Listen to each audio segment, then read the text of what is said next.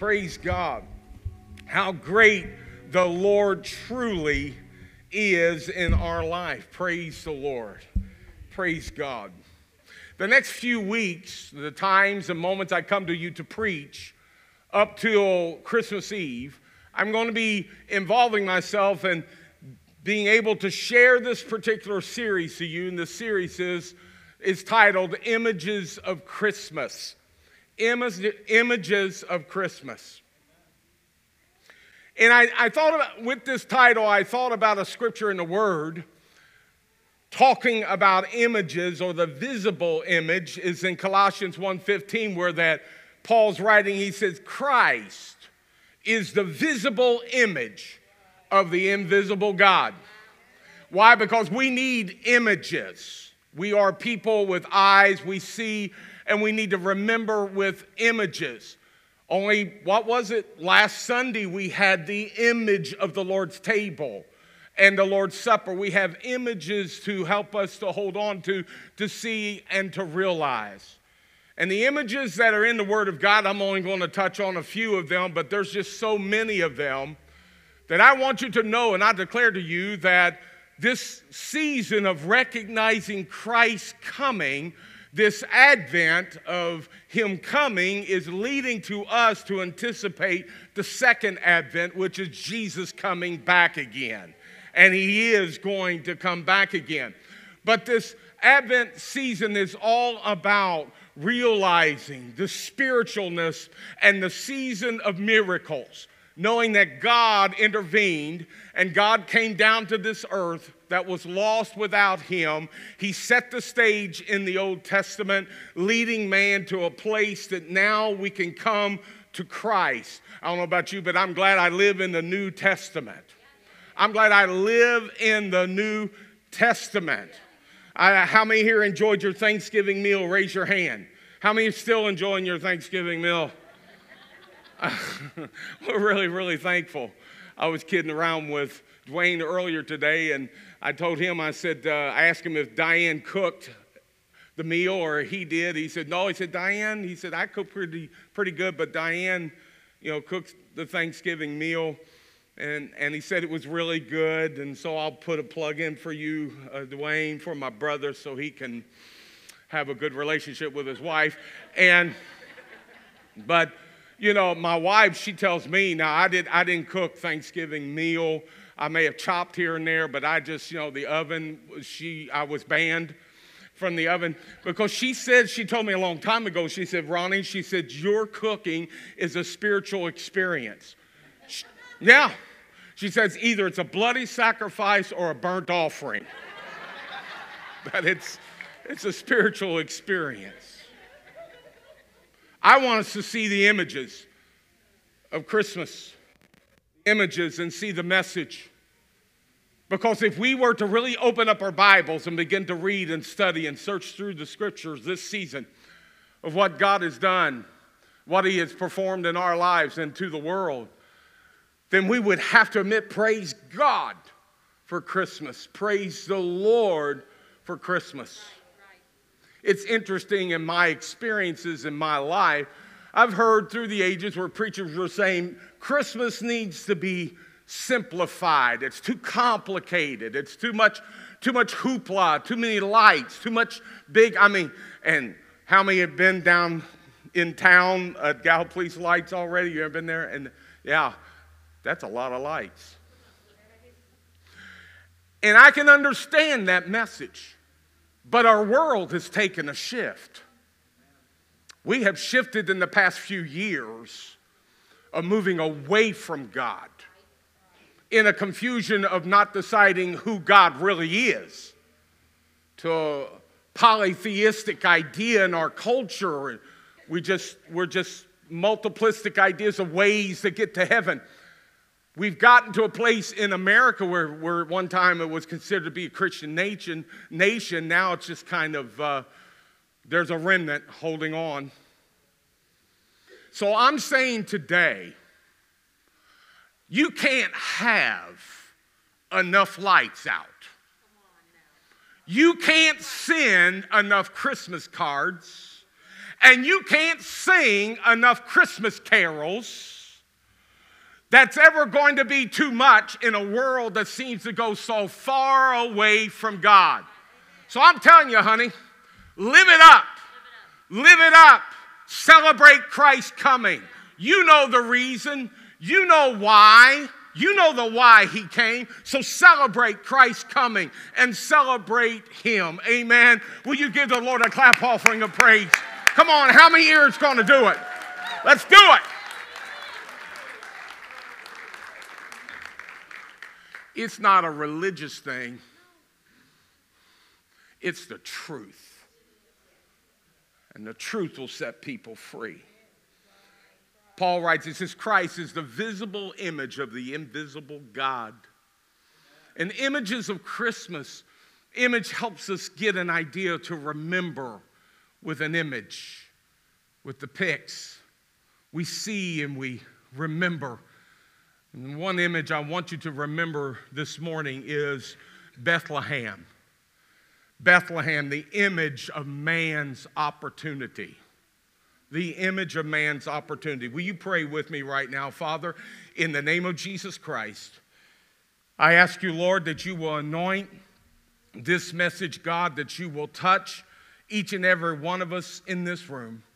Let your word come alive. Help me, God, that you fill in the gaps that I may leave.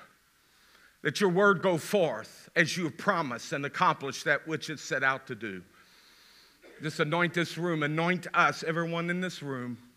In Jesus' name, amen, amen. Bethlehem, image of man's opportunity. Matthew's Gospel, chapter 2, verse 1 through 6, goes as follows.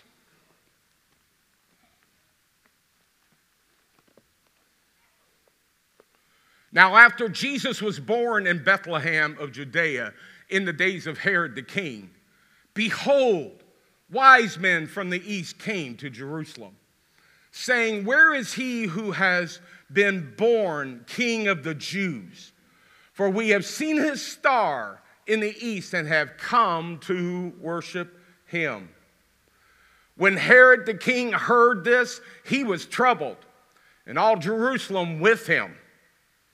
And when he had gathered all the chief priests and scribes of the people together, he inquired of them where the Christ was to be born. So they said to him, in Bethlehem of Judea, for thus it is written by the prophet, but you, Bethlehem, in the land of Judah, are the least of among the are not the least among the rulers of Judah. For out of you shall come a ruler who will shepherd my people Israel. I wondered this morning, how long would it take us to walk 6 miles? How long would it, some of us would take longer than others. Some of you who are, you're not braggadocious about it, but you're a little bit more fit to walk 6 miles. You could do it if you wanted to. Most folks could walk 6 miles in just a couple hours, maybe reach 6 miles and reach that destination. If you wanted to walk from Jerusalem to Bethlehem, it's only 6 miles. If you start in the morning, you'd get there in the afternoon. The land of Israel is very tiny compared to America, the United States. The whole country is about 8,500 square miles. That's roughly the size of New Jersey and maybe a little bit bigger than Vermont. I had a person tell me that a visitor to the land of Israel would realize that most of the key events in the history of Israel took place within 100 miles of Jerusalem. And one of the most important, significant events that took place was only 6 miles from Jerusalem. 2,000 years ago, Bethlehem, there wasn't much there. It wasn't very much to look at. Bethlehem was indeed, as Philip Brooks wrote, the little town of Bethlehem. Although it was known as the birthplace of David, the town itself was home to maybe about 200 permanent residents. Because it was close to Jerusalem, it was kind of like the stopping place, the last leg of the journey before going to Jerusalem. People would stop at Bethlehem before they would go into Jerusalem and rest, and then take the last leg of the journey that they made, would go into Jerusalem maybe the next day. It was the town that Mary or Joseph had to go because of the census tax that we read in Luke chapter 2 was required that they go to their hometown, and that's where Mary and Joseph ended up, in Bethlehem. Jerusalem and Bethlehem were like next door neighbors. The one a large city and the other one just a hamlet, a small place just outside of Jerusalem. You ever gone somewhere where or talk to someone and they tell you where they're from, and then you say, well, where's the closest city? So you know where it's at and kind of get an idea, because their town is so small and insignificant you rarely would see it on the map, but you would see the big city. Jerusalem was on the map. Bethlehem was on the map only because probably David. But when it came down to population and importance, it's just really not a lot of importance there except history. And many times people would stop there, spend the night, and go to Jerusalem because it's only 6 miles away. I think it's interesting that God has always positioned himself conveniently close to man. God has never really went far from man. Now, we've went away from him and walk away from him, but God has always made himself close by and nearby, and has always done that. This book that we read, this word that we read, proves and confirms the fact that God is not very far off. In Acts chapter 17, verse 27, 28, the Bible says, his purposes for the nations to seek after God and perhaps feel their way toward him and find him, though he's not far from any one of us. He's not far from any one of us. For in him we live and move and exist. Does that sound familiar? So he's not very far from any one of us. He's there. Against the backdrop of the town of Bethlehem and the city of Jerusalem, we read in Matthew's account in Scripture where there were the coming of these wise men. And there's so many questions that come to our mind when we read this, like, who were these wise men, and where did they come from, and how far did they travel? How many wise men came to Jerusalem? Don't say 3. It's not in Scripture. What was the star that they saw in the east, and how did they know what it meant? How did it lead them, and why did they come to worship the King of the Jews? Why was the whole city disturbed when they heard about it, that the wise men were there in Jerusalem? The king and everybody else was disturbed because of the wise men. But what I want us to focus more is on one question that the text doesn't entirely answer. Why didn't the Jewish leaders go to Bethlehem? Why didn't they go? It was so close. It was only 6 miles away. And they knew that it was there and the scriptures were there. They knew the truth. They knew that Messiah would be born there. Why didn't they go and check it out for themselves? The wise men knew so little, came so far, and gave so much. The teachers of the law knew so much, were so near, and did so little. They knew the truth. They had the word. They had it in front of them. I think it's kind of like a parallel If there's a parallel universe, I believe we're here now. I think that Advent, they missed Jesus coming. And if we're not careful, we've got all this church and all this word and all this flooding in of information and knowledge, and we do nothing about it. We'll find ourselves, we'll miss that second Advent if we're not careful. I mean, when I worked on this message on Mitchell Road where I live. And I realized that Rio Grande is only 6 miles away. Would I be willing to take a journey to Rio Grande to go and see Jesus? If someone said that Jesus was in Bidwell, would you stop and go and greet him? If Jesus showed up, would we go and greet him? If Jesus came to Centerville or Porter or Gallipolis, would we be too busy to go see him? Think of all the teachers of the law knew what they knew about the coming of Messiah. They knew he would be born from a seed of a woman in Genesis chapter 3. They knew he would be a descendant of Shem in Genesis chapter 9. They knew he would be the seed of Abraham in Genesis chapter 12. They knew he would be a descendant of Isaac in Genesis 22. They knew he would be a descendant of Jacob, Genesis 28. They knew they would be of the tribe of Judah in Genesis 49. They knew he would be the son of David in 2 Samuel chapter 7. They knew he would be born of a virgin in Isaiah 7 and 14. And they knew he would be born in Bethlehem in Micah chapter 5. I could summarize the statements, what the Jewish scholars knew about Messiah. 5 statements. He would be a Jew. He would come from the tribe of Judah. He would be the descendant of David. He would be born in Bethlehem. And he would be born of a virgin. They knew the truth, and they were there. Who are these scribes, these chief priests that Herod turned to when the wise men showed up and said, "We're here to see your king of the Jews to be born"? These scribes were the best and the brightest minds of the day. Professional students of the Torah of God, the Word. They studied the Old Testament day and night.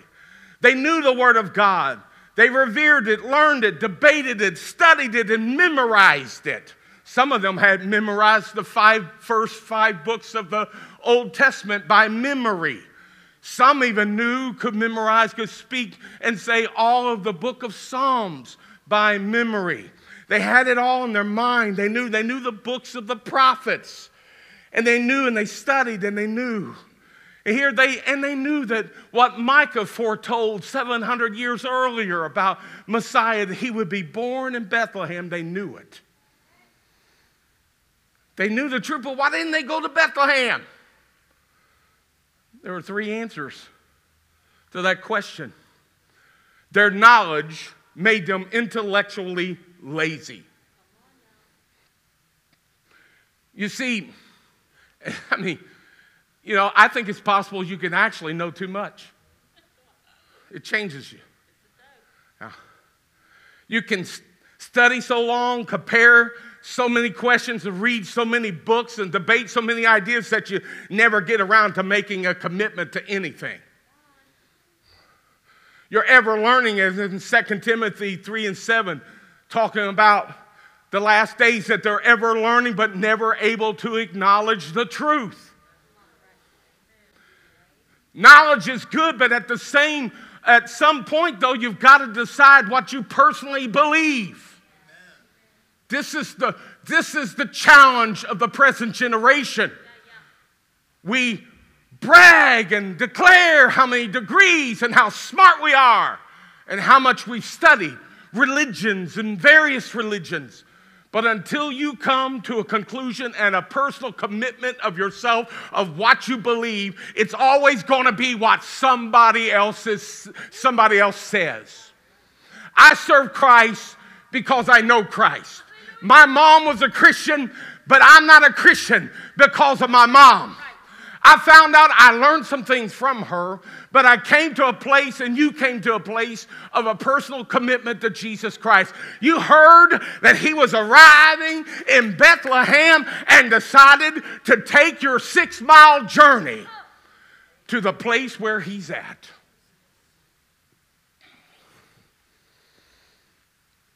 What use is great knowledge if you never have a personal commitment?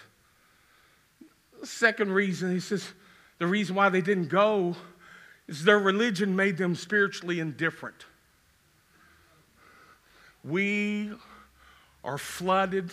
It's been declared for 20 years that we are in the information age. We are flooded with so much information of ridiculous, insignificant details. Our minds are flooded with so much information and so much stuff. And in the church world, we have our big programs. We have our big time worship. We have our big time stage and the lights, the big time preachers, and all the trimmings that come with it. Can I get an amen? And because of that, we can grow spiritually indifferent. In Jerusalem, they had the temple. In Jerusalem, they had the teachers. In Jerusalem, they had the status. In Jerusalem, they knew everything. They were knowledgeable. They were smart. Oh, who wants to listen to some outside foreigners coming in looking strange, acting strange, and saying they follow the star? And there they are in Jerusalem telling us about Messiah. I'll tell you what's going to happen. How many of you have ever heard about the end time revival? You know where it's going to come from? From the outsiders. America will experience the revival of the last days if we make sure we're not spiritually indifferent, that we think we ought to know everything. We know everything what's going on. We know how to worship. We know how to church. We know how to have big time stuff. We know how to produce. But it may be very well someone coming in as an outsider that had a born-again experience, picked up from the ash heap of desolation, of out in the street and living homeless for a while and coming to Jesus and doesn't know all the proper way and doing things and saying things, but the power of God is with them and they know what they believe in. I believe if we're not careful, we won't listen to the outsiders because we want to keep things the way we want to have it, and everything needs to be the way we like it. Here's these wise men. Who are these wise guys? Who do they think they are? Coming in on our space. Coming in on, we know this stuff. It belongs to us, not them. No, where they were sadly mistaken was the fact Jesus belongs to the whole world. He belongs to the whole world. What's the church supposed to do with the immigration so-called problem? Preach the gospel. Preach the gospel. And if we have to get translators, but preach the gospel of Jesus Christ to everyone. That's the answer. Not our usually us for and no more type of mindset. And so the third answer to the question is, why did they? It would be that their background made them culturally arrogant. They just really didn't believe these outsiders. It caused a stir more than hearing what they had to say. They came in and rode in and says, "Where's your king being born?" Messiah. You know Messiah. You know the person you've been talking about for hundreds and hundreds of years and generations since the garden, that you've declared and say Messiah will come. Where is he? Where is he? And all the scribes come. They knew the answer right off.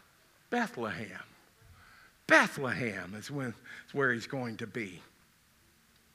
Charles Spurgeon wrote, he said, talking about these Jewish leaders, he said, those who should have been leaders were no leaders. They would not even be followers of that which is good, for they had no heart towards Christ. And I underline underline the last phrase, because they have no heart. It's always an issue. Our heart, if it's not right with God, it doesn't matter how much learning you get. It doesn't matter how much Sunday school you get. If your heart is wrong, it doesn't matter how much Bible you read. If your heart is wrong, it's wrong. It's out of sync. It's out of sync. You'll become more religious than saved. I'm not picking on the Word of God. This is the Word of life. It leads to salvation. It saves us. But if we don't allow the Word to reach our heart and the message to reach where it belongs, then we just got we got a head game going on here. A head game going on here. Let me tell you, this is what's so great about spiritual warfare. If you're religious, it's all up here. Guess what else is up here?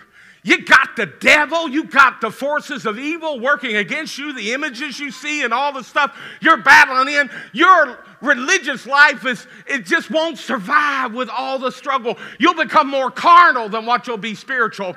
But if my mind is bombarded by questions in the time of crisis, and I'm down physically and I'm a little weak, the thing is this, my heart cries out to God. My heart will cause me to worship the Lord. My heart will cause me to walk 6 miles to where Jesus is and to bow down and to offer myself to Him. My heart will make a difference always, always. That's why it can't all be up here. It can. If the heart's not right, no amount of religion can save it.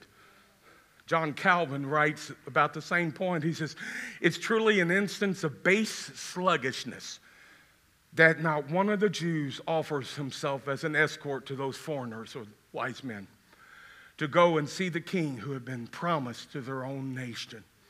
Sluggishness. Sluggishness. The Lord, the Holy Spirit and His power, truth, and worshiping the King and knowing who Jesus is, intentionally worshiping Him will tear down that sluggishness. Yeah? Because the wise men, they didn't stumble on where they were at. They intentionally went to find Jesus. Just 6 miles away. 6 miles, and none of the scribes cared enough to go and check out the rumor that had been the long-awaited Messiah had been born. 6 miles from Jesus. 6 miles from salvation. 6 miles from forgiveness. 6 miles from eternal life. They were too busy studying the Bible to see it for themselves. One fact stands out above all others in Matthew 2 that I read to you. Everybody involved had the same basic information. They all had the same news, the same information. Herod knew and tried to kill him. The scribes knew and ignored him. The wise man knew and went and worshiped him. They knew they'd be born in Bethlehem. I like what C.S. Lewis said. You know, it is possible to know a great deal and still miss the truth.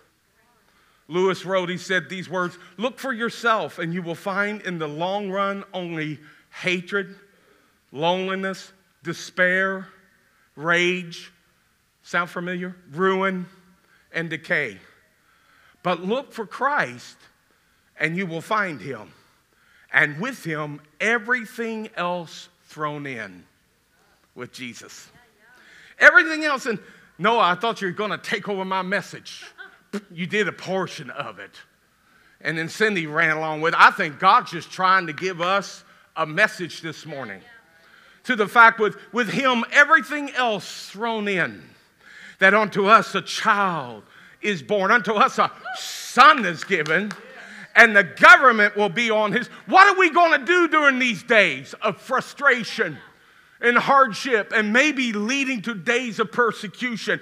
We know that the government, it's on the shoulders of Jesus. I'm not talking about Washington. I'm talking about the plans that's been laid out by an eternal God. All of it is placed upon his shoulders. It's on him. It's not on you. It's on him. And will be upon his shoulder, and his name will be called Amazing. I had to replace wonderful to amazing. Because really, it's the same word. It means same. Amazing. How's been your God lately? How's he been in your life? I mean, you got your stories. You got your experiences. He's not only wonderful, he is amazing for what he has done in our life and what he is doing. He is amazing. He is amazing. Counselor, knowing that I have someone to turn to, mighty God, everlasting Father, Prince of Peace. All this thrown in together with Jesus. That's what he is. That's what we do this season. We celebrate him, who he is. I guess if we were to think of a question to ask, the ultimate question would be, it's not how someone else responds, but how do you respond to Jesus? Ultimately, it boils down to you, your life, your decision. That's really the only thing that matters. Let me ask you, are you with Herod and the scribes, or are you with the wise men? Are you hostile to Jesus? Are you too busy to get involved? Or are you coming to worship him as Savior and Lord? Jesus said in Mark 7, 6 and 8, he answered and said to them, well did Isaiah prophesy to you hypocrites, as it's written, this people honors me with lips, but their heart is far from me. And in vain they worship me, teaching doctrines and commandments of men, laying aside the commandment of God. You go and hold to the tradition of men. Being religious, that's good enough. Don't come to church to punch in your time card and think you're going to move in better in God's kingdom. You come to church hungry. You come to church humbly. You come to church ready to glorify the Son of God and offer gifts unto him and to glorify his holy name. For he is King of kings and Lord of lords. Going to church won't get you closer to heaven. It's supposed to get you closer to Jesus. Because you come for him. And he's the reason why the wise men came, was because the baby. They no doubt knew that about the virgin, about Joseph, that story, but they came and brought the gifts to the baby. They came to see the Savior of the world, that heaven set forth lights, and heaven decided to have a glorious party in the skies as the angels rejoice and glorify God. And I'm so glad that this dirty shepherd out in a field that smelled like the sheep dung would hear from the Lord and behold his glory and be able to go and bow before him and to glorify his holy name. Why are you yelling? I can't help it. If you pay for me some counseling, I won't go. I won't go. Why? It is the gospel. If he didn't come,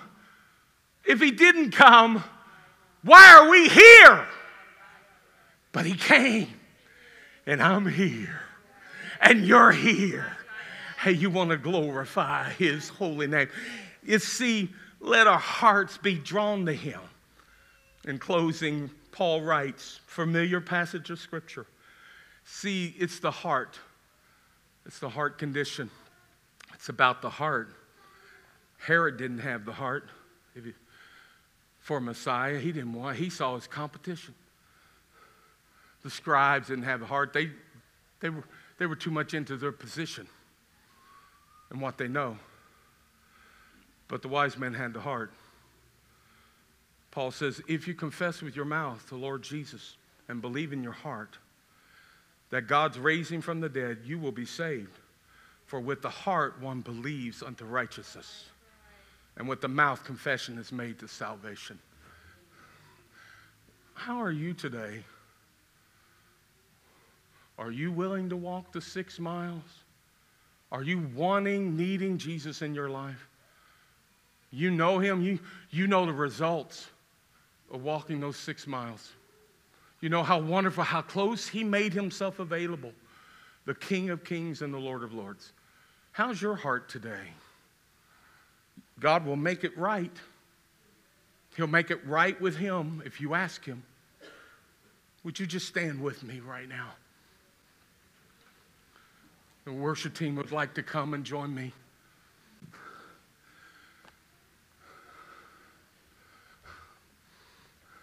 I got to tell you, I like Frosty, the snowman. He come around when I was little. I got memories with Frosty. I like Rudolph. And I think that fat guy in the red suit's kind of neat. If you understand the true message, you can celebrate of goodness that comes from God. Every good gift comes down from the Father of lights. You can celebrate. But Jesus, he's the meaning. He's the message.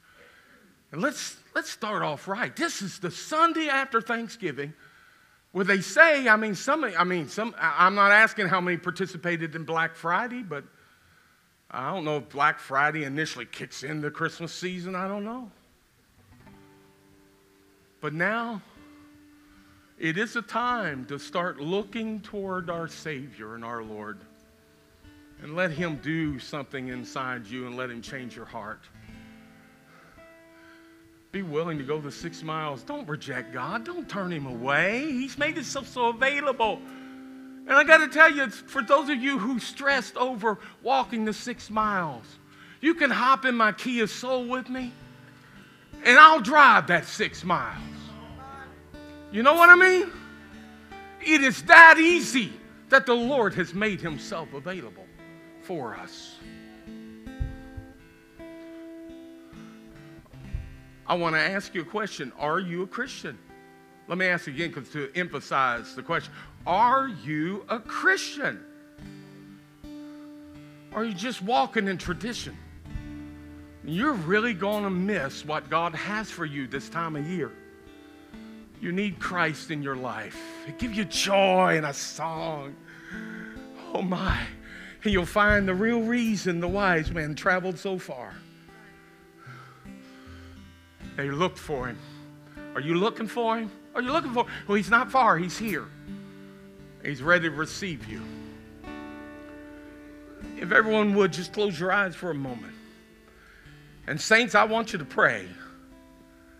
Because I don't want anybody to leave this house not having Jesus in their heart, not serving the Lord, not having the assurance of a Savior. Are you here today and you say, Pastor Ron, I believed in the message, but it's kind of got all fogged up and bogged up with different stuff, and I got all upset, I got hurt, I got all this stuff just got in the way. But I need Jesus. I need him. And I'm ready for him. I want you just to raise your hand quickly and let it down. God see your hand. We're going to pray. God bless you. God bless you.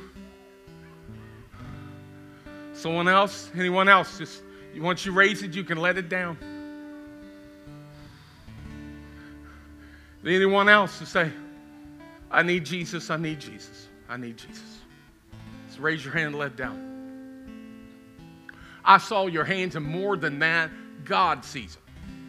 And I'm going to ask everybody in this house to pray this prayer out loud. And then before you leave, I want you to find me front here. I want to make, if you would, while people are leaving, you'll find me. I'll be up around here. Come to me. I got something for you. But I want us all to pray this prayer right now. Let's pray it out loud. And you raise your hand. You especially pray this prayer. Say, Lord, I need you in my life. Forgive me of my sins. I believe in you, Jesus. I want you to dwell in my heart. And I want to live for you. Give me all that you have for me. And I give you all of myself. I love you, Lord. Thank you for forgiving me. Thank you for receiving me. In Jesus' name, amen. Amen. Will you give the Lord a clap offering of praise? Hallelujah.